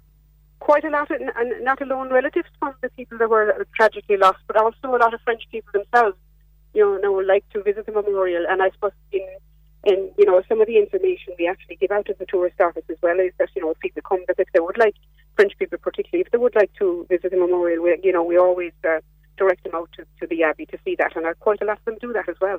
Yeah, and a lot of people here on text this morning to us who were remembering what happened that particular day. Everybody remembers where they were, and the loud explosion you mentioned there was kind of felt not only in Bantry but in a wider part of the Cork area, and that's something that yourself and others who were there in Bantry in the night will always remember. It's like other tragedies that have happened in the past. Where were you on that particular day? Yeah, and I suppose as well as that as well, all of us that were around at the time as well, we still always remember it every January. Like no year goes by when we don't think of it really. So it's never far from our minds. It isn't that we forget it ever, but like when it comes to January, I think there's something about it. There's always a sadness there. Well, it's 40 years on today. I know right at the moment now there is a lot of ceremonies taking place in Bantry to commemorate this particular day. So, Eileen, I know you're attending those, so we'll leave you at that. And Thank you again for joining us and sharing your story of where you were and you were doing 40 years ago today. Thank you. Thank you very much, John Paul. 1850 333 103, lines open. Bernie takes your calls. A lot of people remembering that disaster 40 years ago today on Whitty Island. Tony is in Middleton and he says the Betelgeuse came up from the Persian Gulf, says Tony. She was supposed to go to a port in France, but because she was in a bad condition, she was not allowed to go into French waters. She was diverted to Bantry, and that is the problem why we had, or that is probably why we had that particular disaster at Whitty. While Anne says, I remember being at my parents' house in Clonakilty and we were hearing and heard that loud bang that other callers mentioned earlier on. We didn't know what it was, and not knowing what it was, we were just getting ready for bed when our neighbour called over saying, did we hear what had happened on Whitty Island? And then we were all shocked, as was at the time the entire region. Jerry was in CUH, then the regional hospital.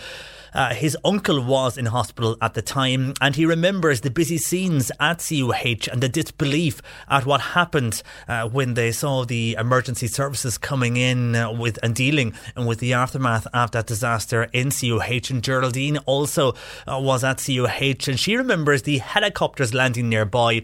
That was so unusual, she said then, to see that actually happening and a real sense of emergency underway. We did not realise how bad it was until we saw the TV news later that evening.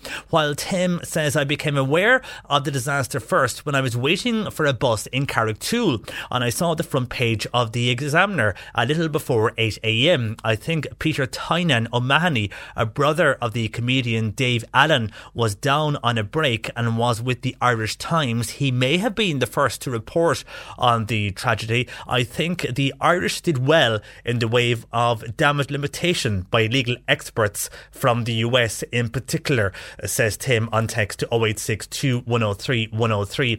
So your view and your memories from that particular disaster 40 years ago today. We remember that disaster on Whiddy Island. If you remember or have, maybe you're working like Eileen there, telling her story, working in the West Lodge, a dance underway, and all of a sudden when the building shook, everybody looking around and wondering what actually has happened, people going outside the hotel, their switchboard getting very busy, people using the West Lodge for an information centre to find out what actually is going on, and then people realising what has happened, and the worry there was then for residents on Whiddy and those working at Whiddy Island, and everything unfolding then newswise over the course of 24 hours, and the sadness then, and the families and the French families coming there and staying in the hotel. Such a sad time, and we remember all those families affected this day 40 years ago. Our lines are open, 1850 333 103, text or WhatsApp 0862 103 103. And earlier Mary was on to us, and she was basically informing us of what she saw over Christmas when we were discussing the issue of rubbish. She was telling us about the fact that she noticed a farmer in her area basically with slurry going into a nearby stream, and the EPA offices were all closed over Christmas. So while people are giving out about the EPA and saying this and that, and people should report their rubbish dumping if they see people dumping rubbish to the likes of the local authority or the EPA. Mary tried to do this, but the EPA offices were closed. So kind of asking the question, do they know of what is going on everywhere? If people ring the office, it's closed. Maybe then a day later you'll forget to ring, and you won't be as angry maybe as you were when you see somebody dumping rubbish, or you see what went on there regarding a slurry being washed into a stream. Well, Thrace has been on, and she said the lady who observed the farmer discharging slurry or dairy washings into a stream during Christmas should notify Inland Fisheries Ireland at their Macroom office. This person who treats our streams like this should have their government payments removed and jailed. I find the EPA are useless in pursuing complaints, says Thrace on text to 0862 103 103. Her view on dealing with that particular situation. A lot more calls and comments coming in to do with rubbish. Also reacting to our email earlier from Annette, who feels that we're gone into a very materialistic society with the lack of cribs that she noticed over the Christmas period, and also the way that us Irish now celebrate St. Patrick's Day. A lot more comments into on various issues. We'll get to those after C103 News at midday. Plus, this year, a lot of people making new changes to their lives as they do each and every new year. And let's have gratitude. Let's have more gratitude this year for our New Year's resolutions. That's our councillor Joe Heffernan is going to discuss today. He feels let's have more kindness and gratitude as our drivers for 2019 rather than people making other resolutions, and I think many would agree with him on that. That's what we'll be discussing today with Joe. He'll join us after 12:30 on the issue of kindness and gratitude, and your views are welcome on that as well. Or what indeed are you doing for 2019? Earlier we had, it was Annette who wrote in on the email about the crib situation. She said she's not going to be whinging anymore to her friends or to herself. She's going to express her opinion like she has by emailing us.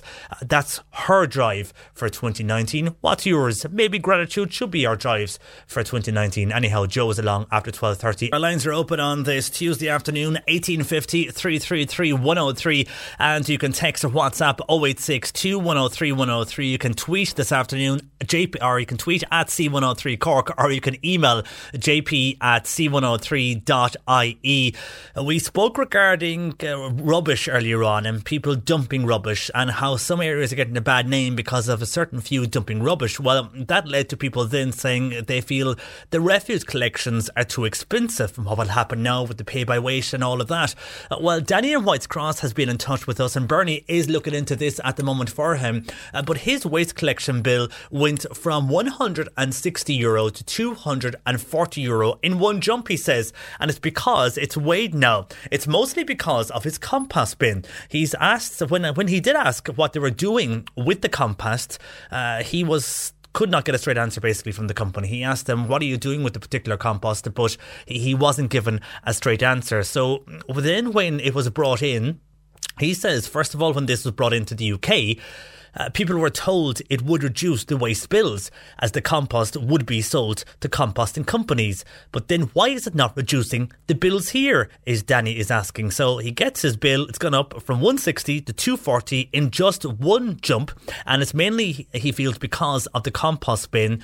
But again, if in the UK, when they brought in something similar and the compost was sold to composting companies, they said it would reduce the bills, but it's having the opposite effect here. And obviously compost is heavy when it's in a bin, but still we would, and a lot of people presume that what happened in the UK would indeed happen here as well. Danny in White's Cross, I know Bernie has been on to that particular company who does look after Danny's waste collection, and we are waiting for an answer back on them on why indeed he saw one massive jump in his bill, and is it mostly because of his compost bin?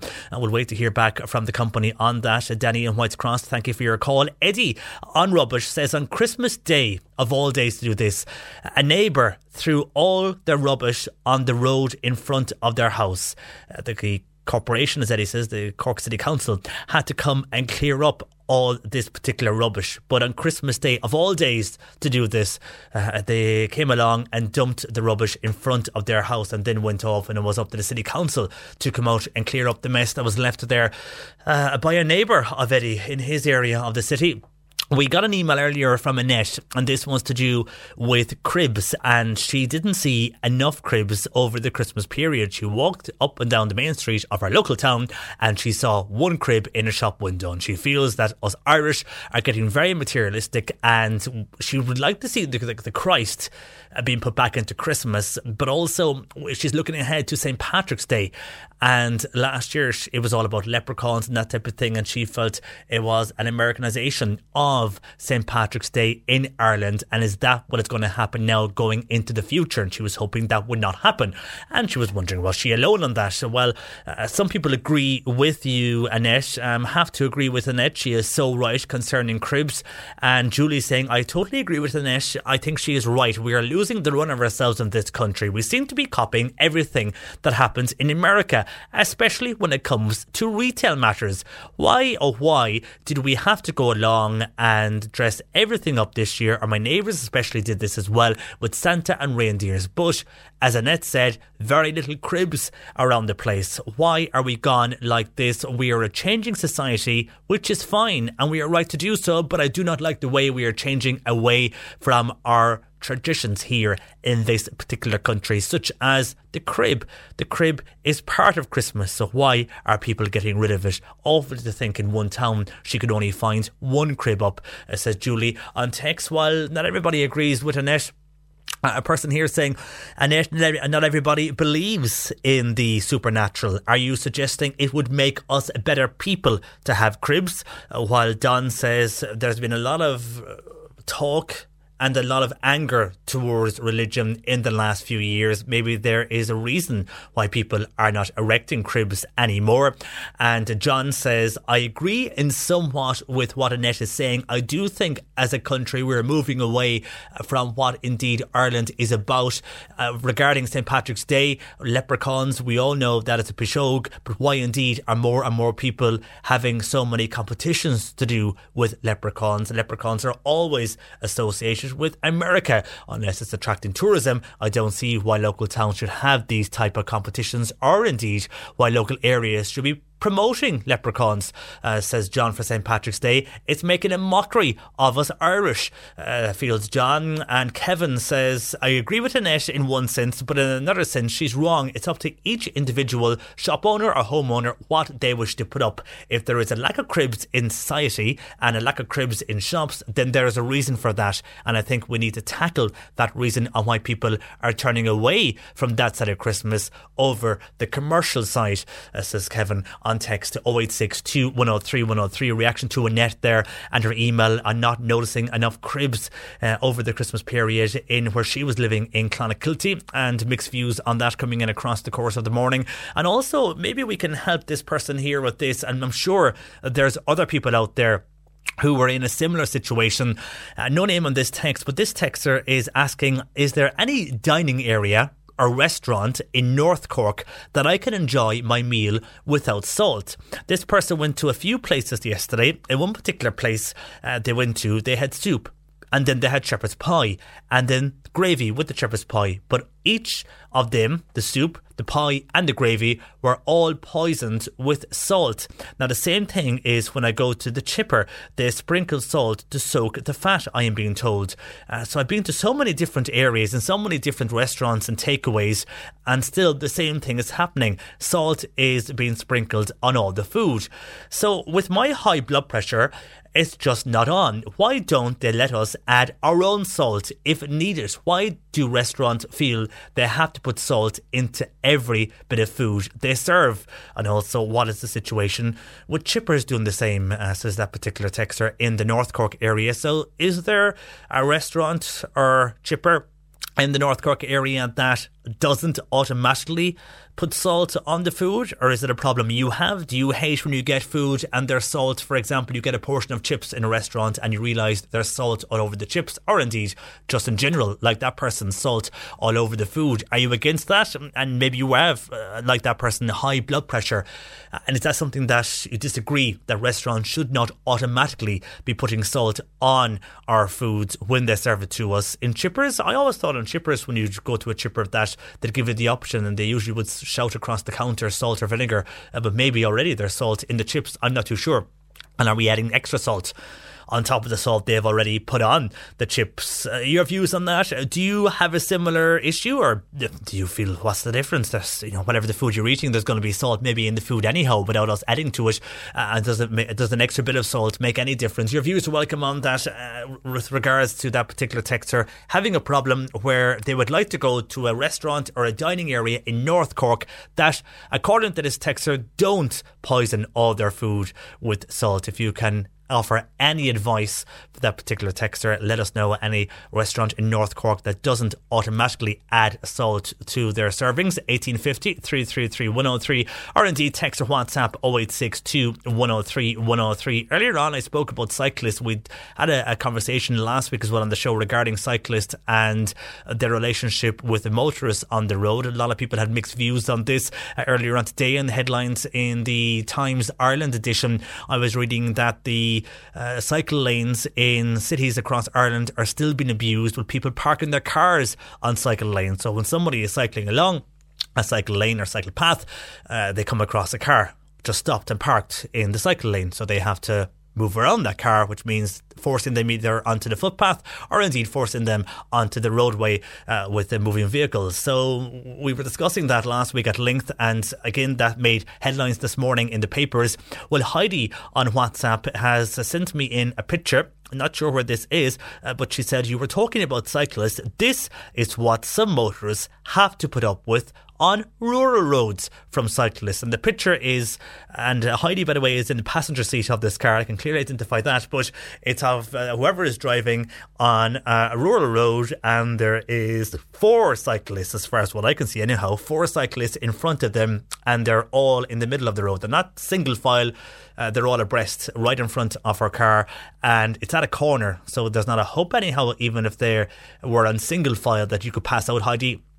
But the way they're cycling, you'll just have to stay behind them. There's no room, especially with that corner coming up around where you were there. So thank you, Heidi, for that particular picture on WhatsApp, giving an indication to when I mentioned about cycle lanes and cycle paths on rural roads, what actually it looked like when you're actually in a car and you have 4 cyclists in front of you, and these 4 cyclists haven't pulled in as yet. Maybe they did later on in the journey, I'm not too sure, but at this point, and going around a bad corner and a bad bend, they still remain in front of Heidi, 4 abreast. And Heidi just mentioning that while we have cycle lanes in certain areas of Cork and in certain towns as well, rural roads, as I'm well aware, Heidi, don't have that, and you're making that point there on WhatsApp with that particular picture. Thank you for that, Heidi. On WhatsApp to 0862 103 103. You can text as well on the same number, or indeed call Bernie on 1850 333 103, or you can email across the afternoon, jp@c103.ie.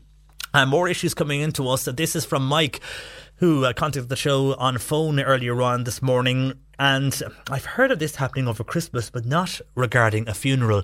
Anyhow, Mike says he was at a funeral in Dunmanway, and there was a Garda checkpoint just outside the bridge in Dunmanway, and they stopped and breathalyzed all the funeral goers. Mike thinks it's disgraceful. Apart from that, he also feels it's disrespectful. They are ruining rural Ireland by this. Carry on, says Mike. Haven't heard of that when there's a funeral going on in a locality, that people actually are being stopped and being breathalyzed by Gardaí. I did hear in certain parts again of the Duhallow area and in the Rathmore area over the Christmas period on Christmas Day morning, people going to Mass, that there was Gardaí out and Gardaí were breathalyzing people going to Christmas Mass on Christmas morning in particular, that the Gardaí were out in force in those areas of the Cork-Kerry border. At funerals, I haven't come across it or heard of that yet, but I have now, Mike, regarding a funeral in Dunmanway, and just felt Gardaí breathalyzing a short distance outside Dunmanway, that it was disrespectful to those going to the funeral. No, I don't know, they presume people going to the funeral had a few drinks or not, but at the same time they were out breathalyzing, and they have every right to do so. That's the other thing, they have a right to breathalyze wherever they are, whatever is on. The Gardaí have every right to do that. But thank you, Mike, for your call on that, and people's views are welcome. Jerry in Mallow then has a totally different problem. Jerry has contacted us because he has health problems, and on Monday last he needed to attend his doctor at the Mallow Primary Healthcare Centre. So he had €5 in his pocket, and he asked the taxi driver to take him to the Primary Healthcare Centre in Mallow from Mallow Town, and the driver refused, saying the cost is €6 from the town centre to the medical centre. So Jerry is making the point that this taxi man refused a sick man a journey to the actual doctor, to his own doctor, for the sake of losing €1. So Jerry wasn't very happy with that. He then went along to another taxi driver who took Jerry for €5. So do you think maybe sometimes taxis need to relook at how they deal with their situation? Jerry only had a €5 on him. He was going to his local doctor, which is about 5 minutes outside the town centre, and Jerry making the point that he wasn't happy that this particular taxi driver refused, as Jerry puts it, a sick man to travel to his doctor for the sake of losing €1. Your views on that are welcome as well. Was the taxi man right? He has his fees and he has his diesel and petrol and insurance to pay, and that's his fare and that's it? Or do you think for the sake of €1 would he be losing much to take Jerry to the hospital or to the medical centre in Mallow? Let us know. 1850 333 103, or indeed text or WhatsApp 0862 103 103. Other issues coming into us as well. I have a lot of emails to get through. I'll get through those shortly. The C103 Cork Diary. With the Wellbeing Network. Learn, give, be active, take notice and connect. See thewellbeingnetwork.ie. Shanballymore Community Bingo, that's returning tonight, and that's on from 8pm with an 8:30 start there at the local community centre in Shanballymore. St Luke's Charity is holding a 7-week course to help adapt and empower those diagnosed with the early stages of dementia. It starts on last Monday. It started. It runs from 2 to 4 in Northridge House Education Centre in Mahon. It's a free course, but if you want to attend, you can register, and you can do that by phoning 021 4359 444. The Irish Blood Transfusion Service, they will hold a blood donor clinic in the Riverside Park Hotel in Macroom, and that's going ahead this coming Wednesday from 5 to 8:30. Age Action will hold computer courses for over 55s and understanding laptops, tablets or phones. This is a 1-to-1 tuition course once a week for 2 hours. They're taking names now from this January right through until June. Tutors are also required. Call Julie for further information at 021 206 7399. And a charity Zumbathon, that's going ahead in Fermoy Community Centre on this coming Saturday from 2 to 5pm, and proceeds are in aid of Chronic Pain Ireland. And just yesterday, towards the end of the programme, we had a text in about the poor quality of public lighting in the Kanturk area, and that others noticed this. And then we got more texts in from other towns across Cork. One from Mallow saying, yes, the public lighting in Mallow is absolutely brutal. So I'm just wondering if there is areas in your town where you feel the public lighting isn't up to scratch. And this time of the year, people are out walking in the evenings and trying to get fit for the new year and all of that. And in some areas of some towns, the old lighting may may be in place still? Because I know in a lot of towns and villages they have started slowly to replace the lights with LED lighting, and they do seem to be a bit brighter than the older lighting, but then the older lighting still remains in many towns and villages. So have you noticed that yourself? Maybe you've been out and about and you have noticed that some areas, maybe the main areas of a town are okay, but maybe other areas are not quite okay. Maybe your housing estate, for example, the lighting there might be quite low and quite dim. A lot of people noticing that of late and feel the lighting is dim or indeed of poor quality. Two texts about that, especially in the Kanturk and the Mallow area. So where you live, are you noticing that? Or let us know. You can do that by texting 0862 103 103 or calling Bernie 1850 333 103. And a lot of calls and text to us over the last few days asking where can we recycle our Christmas cards, and we get this each and every year. Well, we have made contact with those who were in contact with us last year, and they have again this year. If you do want to recycle your Christmas cards, and maybe you have a lot of them and you want to send them somewhere for recycling, well, the one location you can send it to is Chalknalina, and they're at the VEC Education Centre on College Road in Fermoy, because they actually do collect Christmas cards and they use them with the children there for arts and crafts. So they'll take any types of cards all year round, whether they be Christmas, but they'll also take anniversary cards or birthday cards or whatever. And again, you can post them to Chalknalina VEC Education Centre on the College Road in Fermoy. And also another person who uses the Christmas cards and recycles them for various ways, that is Sally Daly, and she's on Skibbereen. So if you want to post them to Sally, you can do that as well. If you want to recycle them, post them to Sally Daly, and she's on the Baltimore Road in Skibbereen. Two options there for you if you wish to recycle your Christmas cards this particular New Year's. They'll be made to good use at those two locations. And over Christmas and over New Year's, you would have heard us inviting you to go along to various Christmas light displays across the last 3 to 4 weeks. One of those was in Knockavilla near Upton, and it was in aid of Marymount Hospice. So well done to the Lehan family there who run that each and every year, to Neelis, Margaret, Mark and Eva, who have come back to us and let us know that their fundraising efforts again this year did go and did increase and hopefully will help and aid Marymount Hospice. They also want to thank their friend Michael Kennedy, the musician, Bernard Casey, the comedian, and singer-songwriter Nathan Carter, who all helped out to fundraise and indeed promote the particular event at Knockavilla over the last few weeks. Their neighbours and friends as well for their loyalty and support with this, because they have raised over €12,000 this year. So well done, guys, there in Knockavilla, and especially those who contributed over the last few weeks. Over €12,000 raised this year for Marymount Hospice. That makes a total of over €77,000 donated to Marymount to date. So well done to the Lehans there in Knockavilla in Upton. The money raised this year from their Christmas lights display. And just another event that is coming up, it's on the 12th of January, and this is the Ross O'Donovan 10-year Memorial Truck Run. It's an aid of the West Cork Rapid Response, and it's hard to imagine that this truck run is going 10 years. And if you want to get involved in this particular truck run, it's taking place on the 12th of January. You can register from 10:30am with a run start time from 12:30pm sharp, and they'll leave the Bandon GAA pitch, and then they'll make their journey to various areas in and outside Bandon. I think they go from Bandon to Clonakilty to Manway then, and then back via Inniskeen to near Bandon again. So if everybody wants further information, you can go along first of all and just see the big range of trucks before they depart on the run. If you just want to take part or want further information, contact Gary, and he's on 086 878 6198. That's 086 878 6198. That's the Ross O'Donovan 10-year Memorial Truck Run in aid of the West Cork Rapid Response on the 12th of January. Starts there from 12:30 sharp at the Bandon GA pitch, and you can register there from 10:30am. I know trucks from all over the county get involved in that particular truck run. And just mentioning recycling, we were on about rubbish and all of that earlier on in the show, and people dumping rubbish and people dumping this, that and the other thing, and how can we stop people from dumping rubbish? How can we encourage people to go off and recycle?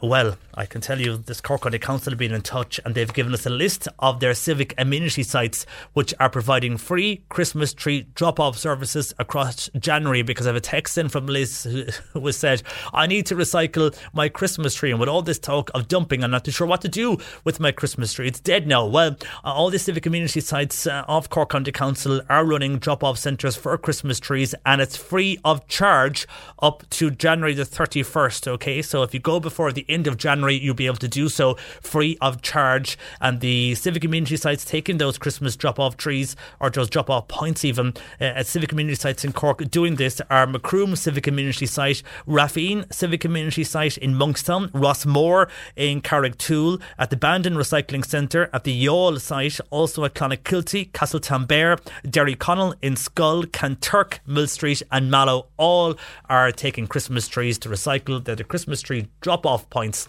for January. And if you go before the end of this month, you can recycle them for free. Well, not recycled, but I presume they're used for other, I think bark mulch and stuff they use them for. But anyhow, you can drop them off there before the end of the year for free. 1850, for the end of January, that is, for free.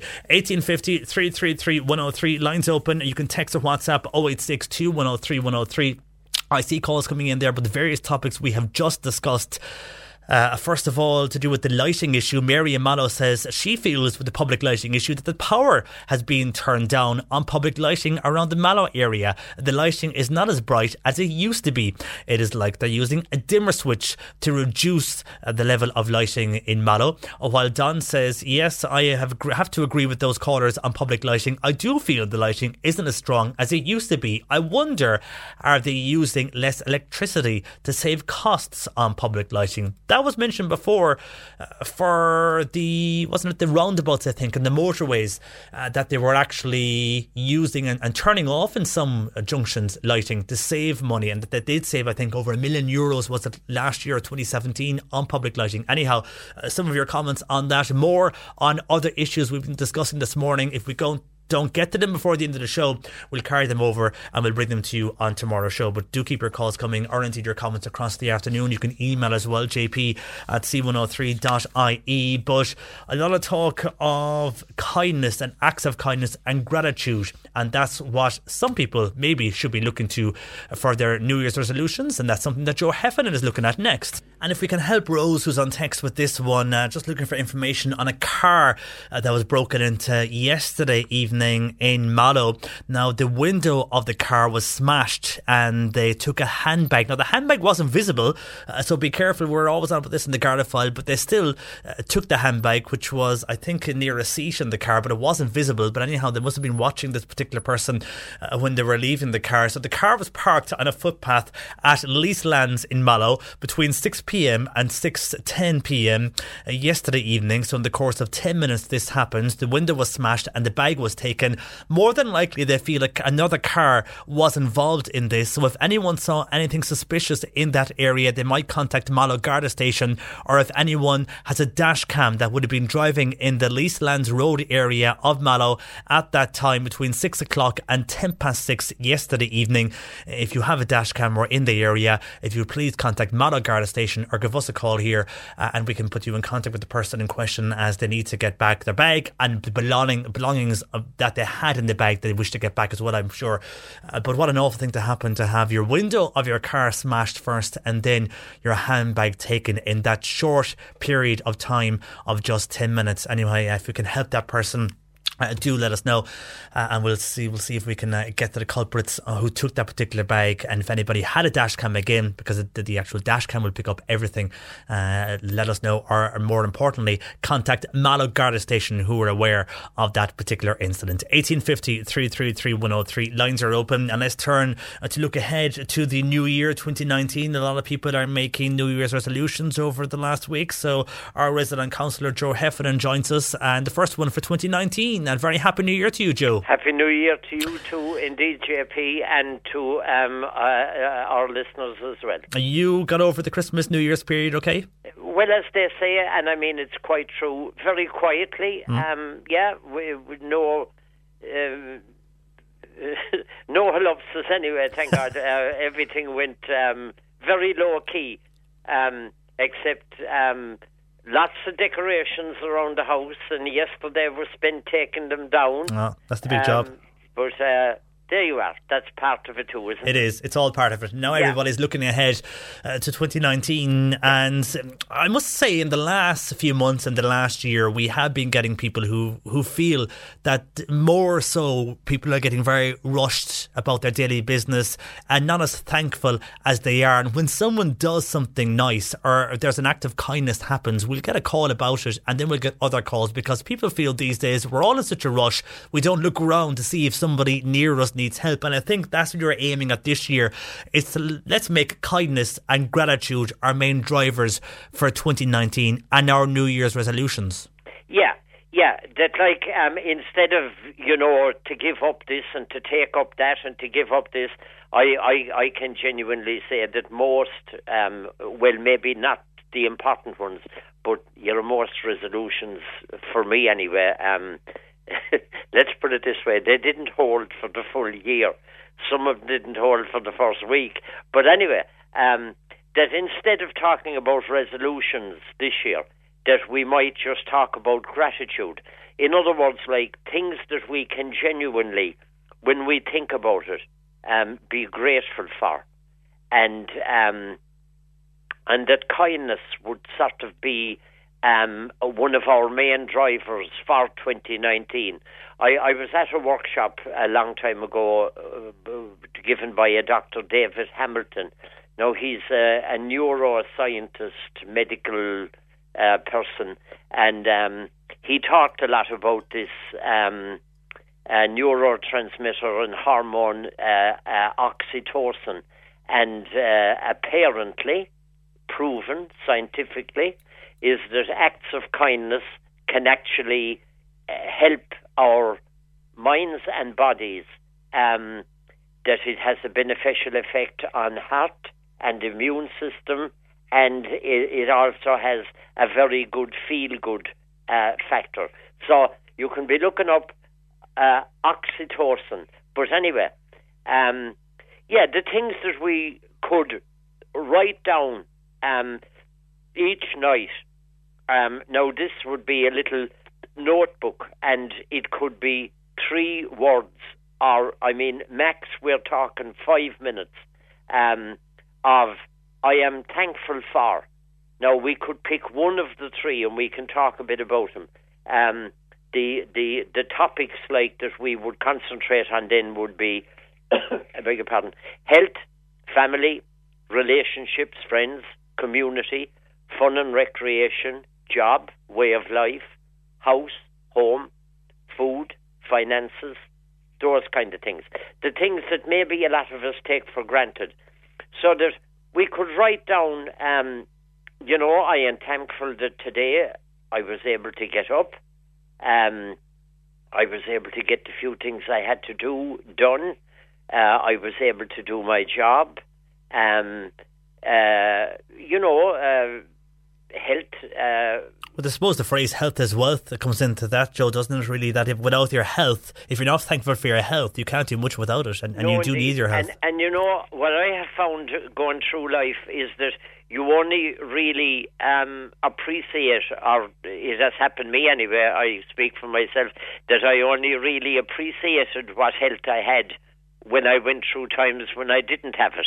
Yeah, it's when you end up in hospital or you're sick yourself, or somebody that's close to you is sick, then you realise how important health is. I think you're right. I think without that, we take it for granted and we just go along every day and forget about our bodies and forget about our health until something goes wrong. Yeah, and we can be cribbing about the cold or cribbing about the rain or this, that or the other thing. And when we're doing all that, we can forget that there's a lot of positives in our lives that we would. It does us good to just say, I am thankful for, so that you'd often hear that each night to remember 3 things that you are grateful for.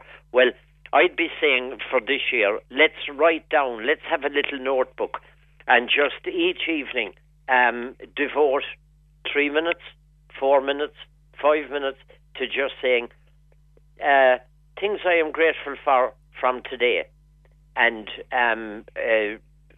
health would be top of the list. There may be a person listening who might be saying, well, my health isn't good at the moment, and that's fair enough. But if there is hope, to be thankful for that. We have a family situation at the moment where a member is not well with an extremely serious diagnosis, but we're hopeful, and we're taking each day as it comes, and looking to the future with, if not with actual optimism, at least with hope. And at least with an optimistic, positive future outlook that you have, Joe, and indeed your son and the entire family, that itself, I think if you are ill, and I think if you speak to anybody who's gone through various illnesses and serious illness, if they have a positive outlook, they do come out the other side, because it's all in the head as well, even though some people will say, no, if your body's choosing to do something, it will do it. But unless you're ready to fight it yourself, it won't go away. And you can fall into a trap of feeling sorry for yourself and saying, why is this happening to me? Or you can be positive and say, I'm going to beat this and get through it. I think that's what your son Ken is doing anyhow, from the stories I've heard, and I think it's working out positively for him. And that ties in nicely then with family and relationships and friends, who are very important, Joe, in that situation also, as you know. To go back for 1 second to what you were saying there, that workshop with that Dr. David Hamilton, the title of that workshop was How Your Mind Can Heal Your Body. And I know that there's a lot of, dodgy science out there, but this was very proven that the positive outlook actually had a beneficial effect on the outcome body, of a person, on the physical illness. Yeah, relationships and friends. To be thankful, so thankful for that. To have someone in your life who wishes you well and who isn't always looking out to improve you, maybe, is such a wonderful thing. You'd hear so much about loneliness, and we don't need a plethora of friends. I'm not on any of the Facebook or Twitter, and I know that people in certain lines of work kind of have to be, but I'm not on any of them. But I'm talking about real human friends who are there, and we found that recently now that only yesterday a person called.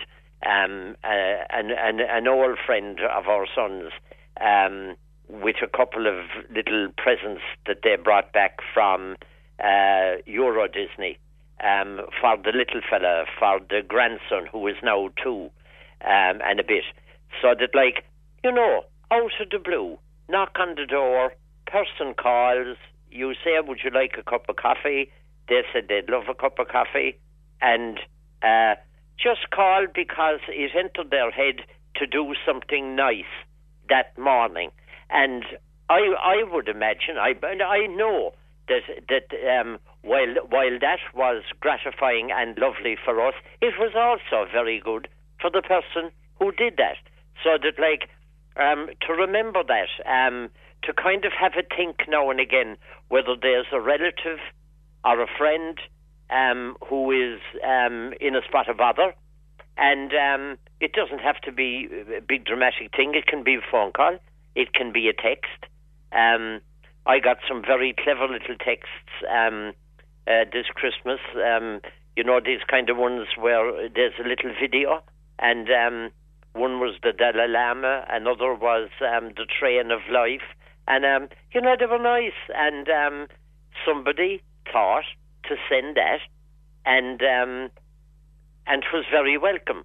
And another thing, I suppose, that we can be, we were of necessity back there last year in New Jersey and New York, and no, we were very lucky. There was a family from Boherbue who some of the members of that family are out there, and they were very, very kind to us. We actually stayed with them for a couple of nights, and they were wonderful. But I kind of found New York, you know, the high buildings, the streets like canyons, and I kind of found it that bit impersonal. Now, we were there, and our focus was on illness and hospitals. So, I mean, you know, I would imagine that coloured how we were seeing everything. Yeah. But it kind of taught me the value of even that far away, that the Boherbue, will say, community could still stretch a hand out that far away.